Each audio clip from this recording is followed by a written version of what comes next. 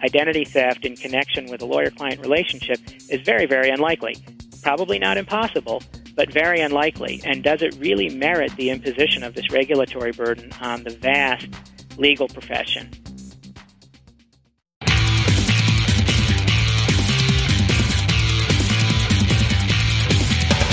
This is Lawyer to Lawyer, the award-winning legal podcast with J. Craig Williams and Robert Ambrogi. West Coast meets East Coast, and yes, they are attorneys, bringing you the latest legal news and observations every week with the leading experts in the legal profession. Produced right here on the Legal Talk Network. Welcome to Lawyer on the Legal Talk Network. We're glad you could listen today. I'm Craig Williams from a very sunny Southern California that didn't have a tsunami this weekend. And this is Bob Ambrogi from Massachusetts. I write the blog Legal Blog Watch for Law.com and my own blogs Law Sites and Media Law. And I write a legal blog called May It Please the Court and have a book out called How to Get Sued. Bob, today's show is sponsored by Clio, is web-based practice management software for lawyers at goclio.com, and Landy Insurance for legal malpractice that you can find at landy.com. Well, Bob, the American Bar Association has decided to file suit against the Federal Trade Commission after they applied the red flags rule to lawyers. According to red flags rules, they apply to financial institutions and creditors, with covered accounts and lawyers being defined by the FTC as creditors. The red flags rule, which goes into effect on November 1st, 2009, is designed to prevent identity theft and is leaving the legal community reeling. Today we'll take a look at the red flags rule, at the lawsuit filed by the ABA, and at the implications of all of this for the legal community. Well, our first guest to help us discuss this is attorney Andrew M. Smith. He's a partner at the Washington, D.C. office of Morrison & Foerster, and he's also the chair of the American Bar Association's Red Flags Task Force. Andrew Smith practices in consumer financial services law, and he advises clients on financial privacy issues relating to the Fair Credit Reporting Act, the Fair and Accurate Credit Transaction Act, and the Graham-Leach-Bliley Act, as well as state and federal laws prohibiting unfair and deceptive trade practices. Welcome to Lawyer, Attorney Andrew Smith. Thank you. And next to join us today is attorney Mari Frank, who is on the advisory board for the Privacy Rights Clearinghouse. Mari Frank is a practicing attorney. She's a certified information privacy professional, author, and radio host. Mari has testified before Congress and the California legislature and helped write many privacy and identity theft laws. Mari also hosts a one-hour weekly radio show called Privacy Piracy at the University of California and has a new book, The Complete Idiot's Guide to Recovering from Identity Theft, which is going to be published in the spring of 2010. Attorney Mari Frank, we're glad to have you on Lawyer to Lawyer. Well, thank you for asking me. And Bob, we did reach out to the FTC, the Federal Trade Commission, and asked them to be on the show, but we did not hear back. That's right. And let's begin the discussion with Andrew Smith. And Andrew, for those of us who are not familiar with the red flags rule, give us an overview of what this is about. Okay. Well, as I think it was Craig who said that the rule applies to creditors and financial institutions who have covered accounts. All three of those are defined terms in the rule. That's creditor, financial institution, and covered account. A creditor is defined as anyone who will be defined as any sort of a traditional creditor like a loan company, as well as anyone else who grants the right to defer payment for goods or services. And so it would include, according to the FTC, anyone who provides services and then bills at the end of the month for those services, who bills in arrears for those services. And so, according to the FTC, again, it would include lawyers. The term financial institution is much more narrowly defined. It's either a bank or any other person who maintains a transaction account for a consumer, and a transaction account, a classic transaction account, is a deposit account. A transaction account also would include any other account where there's money that the account holder can access by means of a check or another negotiable instrument. And finally, the rule applies to creditors and financial institutions who have, quote-unquote, covered accounts. Covered account has two definitions. The first is any account that is offered to a consumer that is to an individual for personal, family, or household purposes and permits deferral of payment. The second definition is any other type of account, including, for example, a commercial account or a business account, where there is a reasonably foreseeable likelihood or reasonably foreseeable risk from identity theft. And identity theft is fraud committed using someone else's means of identification. So classic identity theft would be, let's assume that I own a mortgage company, and someone pretending to be Mari comes in and applies for a mortgage, and they have Mari Frank's ID, they have Mari Frank's social security number. I assume that it's Mari. I extend the loan. Then when I go out and try to collect on the loan from the real Mari Frank, she says, "What are you talking about? I've never heard of you. I've never obtained a loan from you." And I realize that I've been had, and Mari is the victim of identity theft. And I, as the mortgage company, also am a victim because I've been defrauded of that money. That's classic identity theft, and the rule is intended to get at that classic identity theft by requiring those lenders and financial institutions to have in place a program that would help them know who they're doing business with. So it would be the reason it's referred to as red flags is it would require these lenders to have to identify specific red flags or indicators of identity theft that they ought to look for during the account opening process. So that, in a nutshell, is what the rule requires, and the American Bar Association thinks that it's being applied to lawyers inappropriately by the FTC for any number of reasons, and we can get into that, maybe a little bit later in the conversation. Mari, how is it that law firms and lawyers are getting shoehorned into these set of definitions that Andrew just went over? Well, I'll tell you, let me give you a little bit of a history of why these red flags came into being, because I was very involved in a lot of the legislation for the Fair and Accurate Credit Transaction Act. Back in 2003 was when there was a provision in FACTA to create a red flags rule. And that's because there were so many companies, just like Andrew was talking about, that were issuing credit like candy without verifying or authenticating the person who they were extending credit to. And so the whole idea of red flags was, hey, if you see an address on an application that is very different from the address on the credit report when you're about to issue credit, that's a red flag. You should either call the person or send a postcard or something before issuing credit. Or if you're giving credit in a store and you see documents that look very strange and the person cannot give you enough documents to show who they are, stop and verify the identity before you issue credit. That was really the history of these red flag rules, is that really the financial industry was the culprit and still is the culprit today as to why we have so much identity theft.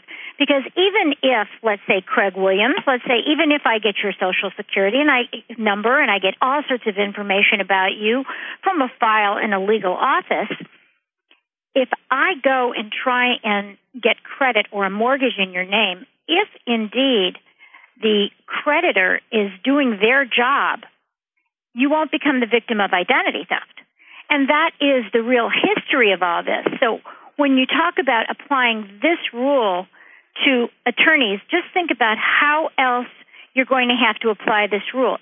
Any consultant that bills at the end of the month is going to be considered a creditor. Any vendor that bills at the end of the month is going to be considered a creditor. I'm in the middle of remodeling my house, and I've gotten windows, and I get billed later, or I have so many people working for me. Are they all going to be under the auspices of the Federal Trade Commission?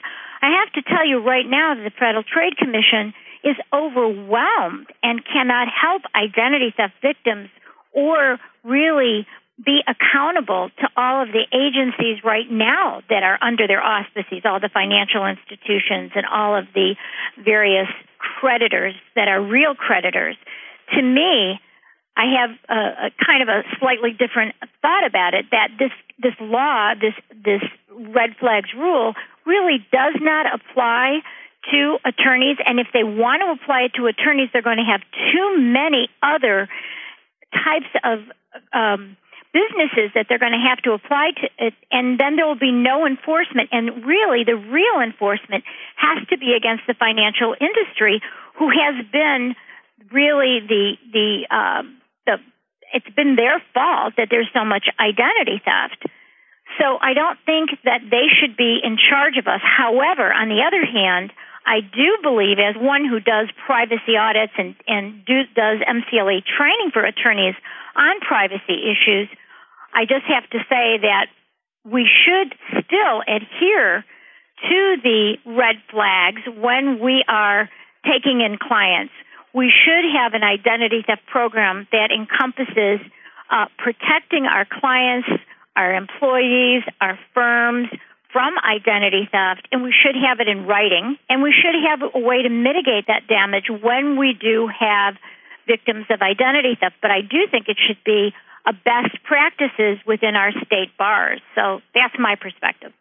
Well, it sounds like the intentions behind the red flag rule are good, but the question really is the application of the rule to the legal profession. Andrew, what is the ABA's objection to that? Well, there are a couple of objections, and I think that there are both legal objections as well as policy objections. First, we don't think that lawyers are, in fact, creditors. The term creditor is I gave a quick overview of it a little bit earlier, defining it as someone who grants the right to defer payment. That definition is drawn from the Equal Credit Opportunity Act and Regulation B, and the law specifically, the red flags rule specifically refers to the ECOA definition of creditor. Now, first of all, we don't think that as a matter of law that we grant anyone the right to defer payment. The reason that many, maybe most lawyers bill at the end of the month for services rendered is that we are ethically prohibited from billing before services are rendered, and that billing at the end of the month for services rendered is the most convenient method of billing for us. We're not granting anyone the right to defer anything. We're not in a situation where we're permitting people to finance legal fees. We don't believe that we enter into that type of a credit relationship, a voluntary credit relationship with our clients. Moreover, there's case law from the Third Circuit as well as from various district courts around the country that says that lawyers are not creditors under the ECOA. In addition, the American Bar Association argues that the FTC shouldn't be regulating the legal profession because regulating lawyers is traditionally the province of the states, specifically the state judiciary.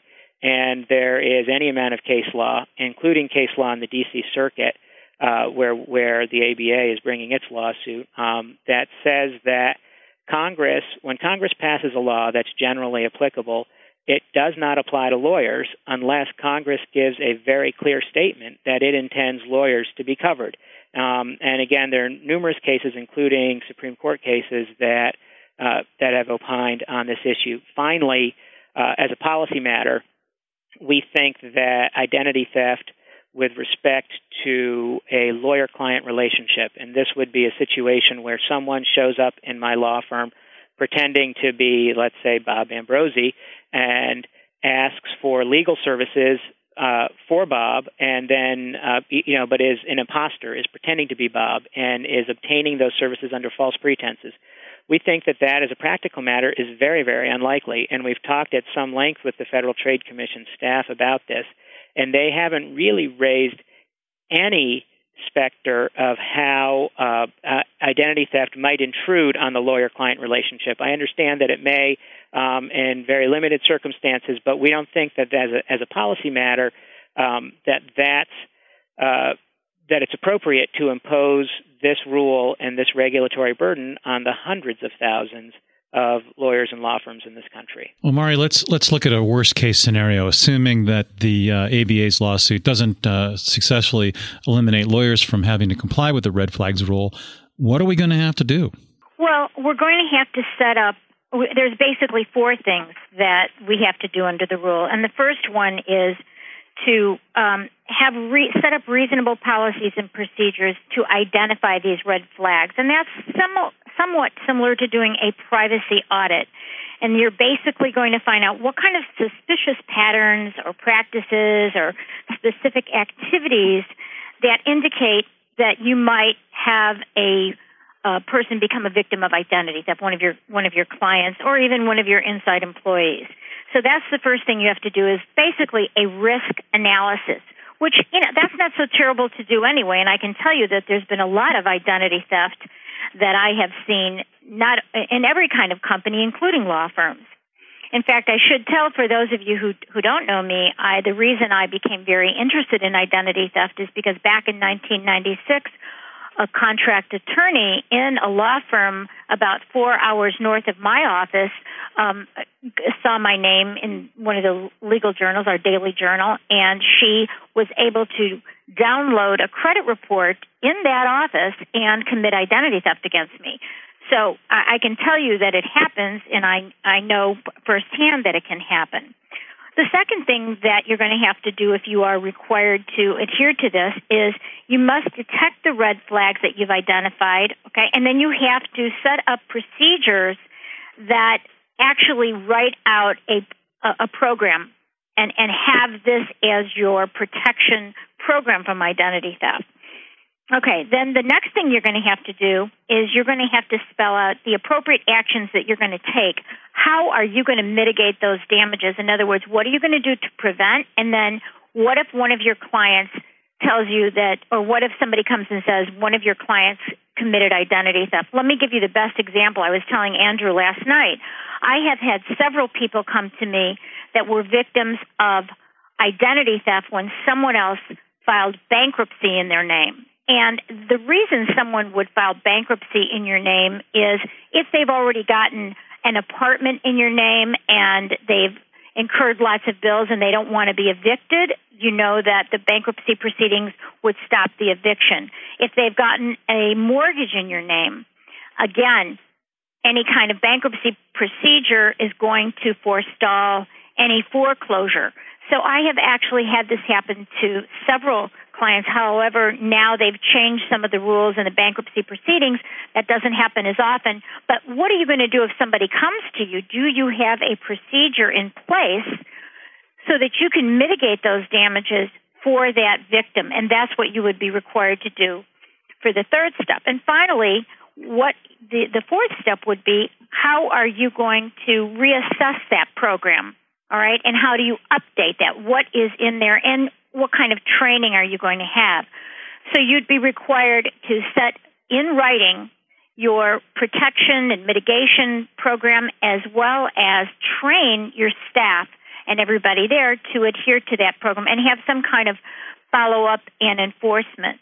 Hey, I have a couple of responses to some of the ideas that Mari's just articulated. First, her example of bankruptcy, we did talk about that last night, and that actually is interesting to me. I had not heard that before. We've been doing a lot of research on how identity theft might occur in connection with legal services.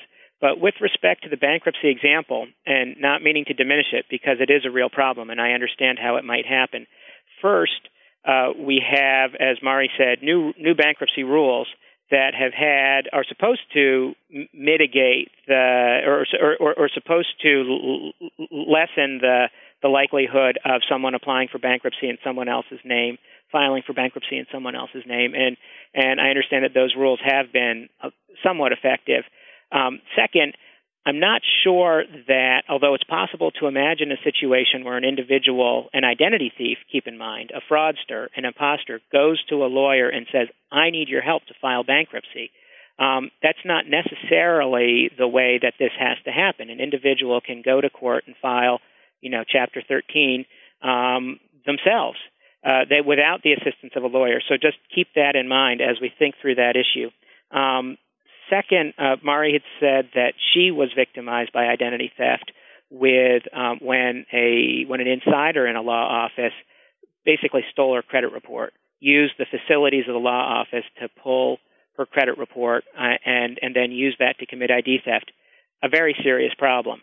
But this is a rule, as Mari and I have both said, that prohibits fraud committed using someone else's means of identification. So that serious data security problem, and I agree that law firms need to have good data security programs in place for any variety of reasons, but that serious data security problem that Mari articulated actually wouldn't present much of an issue under the red flags rule, because it's not a situation where someone is obtaining legal services from the firm under false pretenses.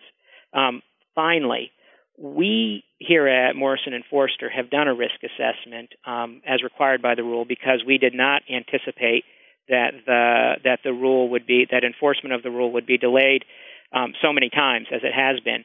And so we engaged in that risk assessment last year about this time, and I talked to a ton of people in the firm.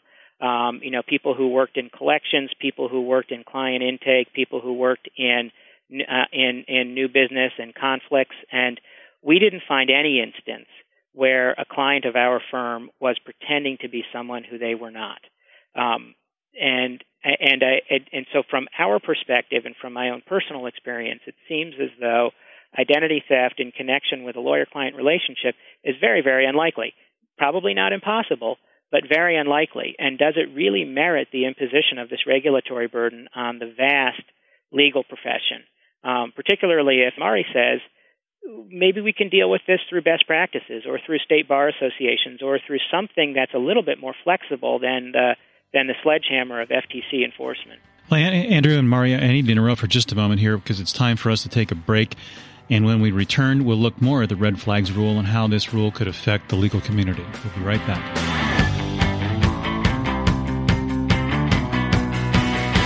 Imagine how much easier managing your practice would be if your practice management software was web-based.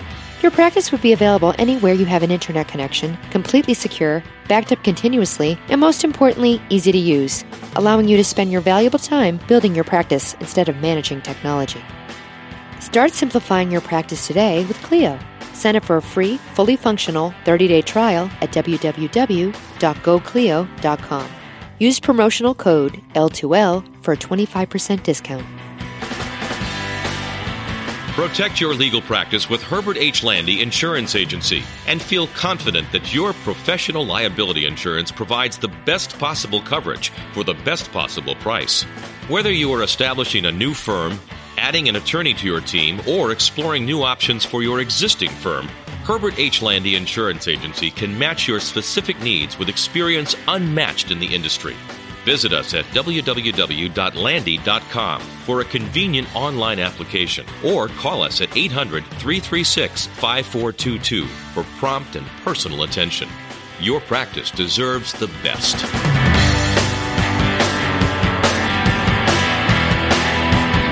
Okay, welcome back to Lawyer on the Legal Talk Network. We are back with attorney Andrew Smith, partner at the Washington, D.C. office of Morrison & Foerster, and chair of the American Bar Association's Red Flags Task Force, and attorney Mari Frank, a practicing attorney and an expert in privacy and identity theft issues. While we were on break, Craig Williams had to step away and won't be coming back for the second part of the program.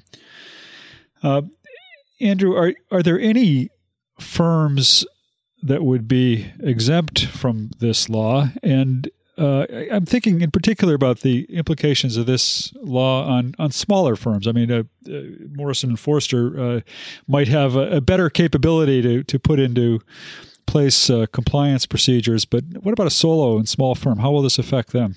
I agree with you that Morrison & Foerster is in a better position to implement a program like this. We have more resources and probably more expertise in these issues than a run-of-the-mill solo practitioner or small firm.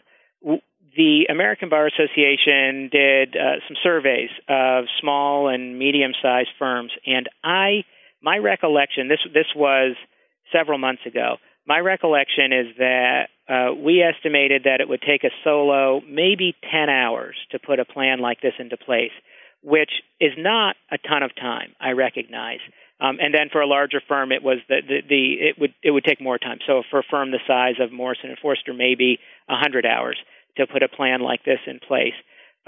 Because our operations are more sophisticated, we have more types of clients, things like this. Again, not an overwhelming burden individually, but in the aggregate, it really adds up. What we're talking about, I think we had something like 600,000 solos and small firms multiplied times 10 hours, and that lost productivity, and it's a significant burden on the legal profession in the aggregate. And so we felt as though it was a burden that probably wasn't merited, given the fact that identity theft was, for most lawyers, we would argue, very, very unlikely. So again, yes, Morrison & Foerster, fine, we can handle it. Small lawyers, not so much. I think the other issue is getting to the heart of the matter, which is how do you protect your clients, your firm, yourself, and your inside employees from identity theft. And the whole issue of having the FTC be, in charge of this for us is a joke, because there is no way that they're going to be able to enforce this reasonably when they should be enforcing it against the financial industry. And I would just say that the most important thing, at least for me as a privacy professional, is saying, hey, within our own profession, we need to have certain protocol for protecting the data and protecting our clients from identity theft. Now, in California, for example, we have legislation, we've had laws like the Security of Personal Information that applies to attorneys, and that's Civil Code Section 1798.81, starting with 1.5. And so all of us have a duty, anyway, at least in California, to protect sensitive data. And I think that attorneys who don't protect the data, who don't look at red flags automatically, and, as part of their practice, are going to be sued for negligence, are going to be sued if there is a victim of identity theft. I think for the Federal Trade Commission to put us as a creditor makes no sense to me. And under this rule for attorneys that fail to comply with the red flag rule, what would the consequences potentially be for them? Well, this rule would be is enforced only administratively. So there is no private right of action. So administrative enforcement would mean that lawyers are subject to enforcement by the Federal Trade Commission as well as by state attorneys general. And because this rule is made under the authority of the Fair Credit Reporting Act, which is the national credit reporting law, the FTC and state attorneys general can actually collect civil penalties for violation. But from a lawyer's perspective, I think that the civil penalties will probably be beside the point, because I don't know how a lawyer or a law firm could survive being sanctioned by the Federal Trade Commission or by a federal court for a violation of federal law. And that's one of the reasons why I think that the application of this rule to lawyers is so inequitable. It would be, for any other company in the country, a failure to comply with what is actually a pretty technical requirement, and a failure to comply with that would result in perhaps an injunction or an administrative order, but they'd survive and go on. I think that for a lawyer it might be the death penalty because of our ethical responsibilities and the requirements that we comply with any applicable law. Well, Andrew, where are we on this? I know that the lawsuit was filed in August, I believe, and I should mention from what I've read that the Proskauer Rose is also donating services to file this lawsuit, and all of this is up on the ABA website, the complaint and other pleadings. But where does this stand? Has anything happened since the lawsuit's been filed in August? Yes, and I also would like to add, as you did, that that the ABA is being very ably represented by the Proskauer firm, who's donated a lot of time and energy and resources to this effort. What's happened since the August filing is that the American Bar Association has moved for summary judgment, has moved that for the judge to enter an order, some sort of declaratory relief, stating that enjoining the FTC from enforcing this rule against lawyers. We, the ABA, noticed that up for oral argument on October the 23rd, and the FTC now has to file a response brief, and then the American Bar Association will file any reply, and the judge will hear the case one way or the other, whether he grants oral argument or he decides it on the papers. Our hope is that we would get some sort of an answer out of the district court before the November 1 effective date.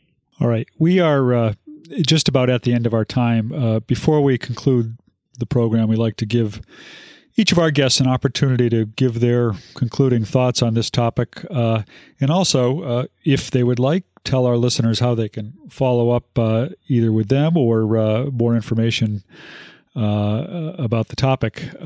And Mari, let's start with you. Your closing thoughts. I'd like to just tell you that I agree with Andrew as far as this rule not really being appropriate for law firms. However, on the other hand, I think that taking the essence of the rule in terms of what we should be doing for best practices for protecting our clients and our law firm, I think it's a good idea to look at those, but I don't think we should be under the auspices of the Federal Trade Commission.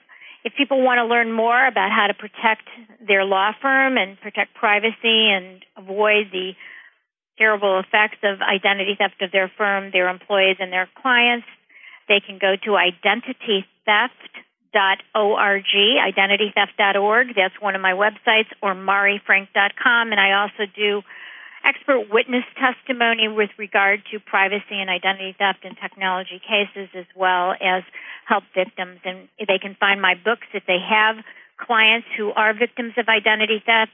I have a book, an identity theft survival kit with legal letters in it to remedy the situation. And Andrew Smith, let's hear your final thoughts.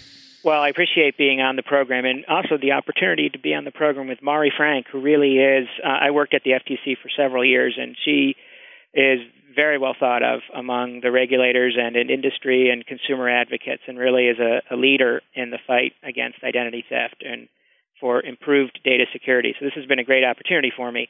I would say that additional information, as you mentioned, Bob, the American Bar Association website has a terrific microsite dedicated to ID theft red flags, as well as the FTC's website is very, very good on this issue, not so much on the controversy about lawyers, but just on the requirements of the rule generally. The FTC has put out some very good business education, and that's ftc.gov.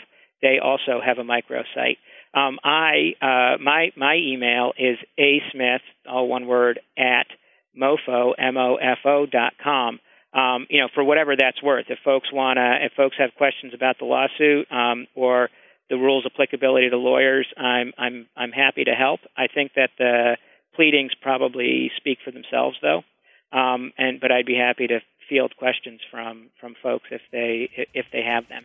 Well, thanks to both of you for your insights on this important issue and for taking the time to be with us today. That about does it for this week's Lawyer to Lawyer. I'd like to remind our listeners that they can find this and all of our past programs at thelegaltalknetwork.com and also in the podcast library on iTunes.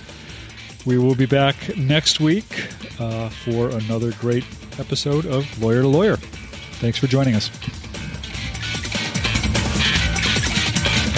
Thanks for listening to Lawyer with Robert Ambrogi and J. Craig Williams. Every week, a new legal topic that you won't want to miss. We hope you'll listen again and check out our other shows on the Legal Talk Network.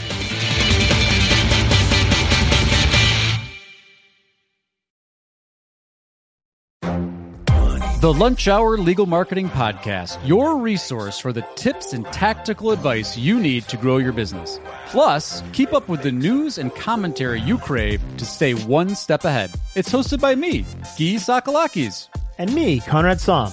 Every other week, we break down the issues holding back your marketing strategy and talk about the changes you need to be prepared for. Check out the Lunch Hour Legal Marketing podcast wherever you get your podcasts or on YouTube.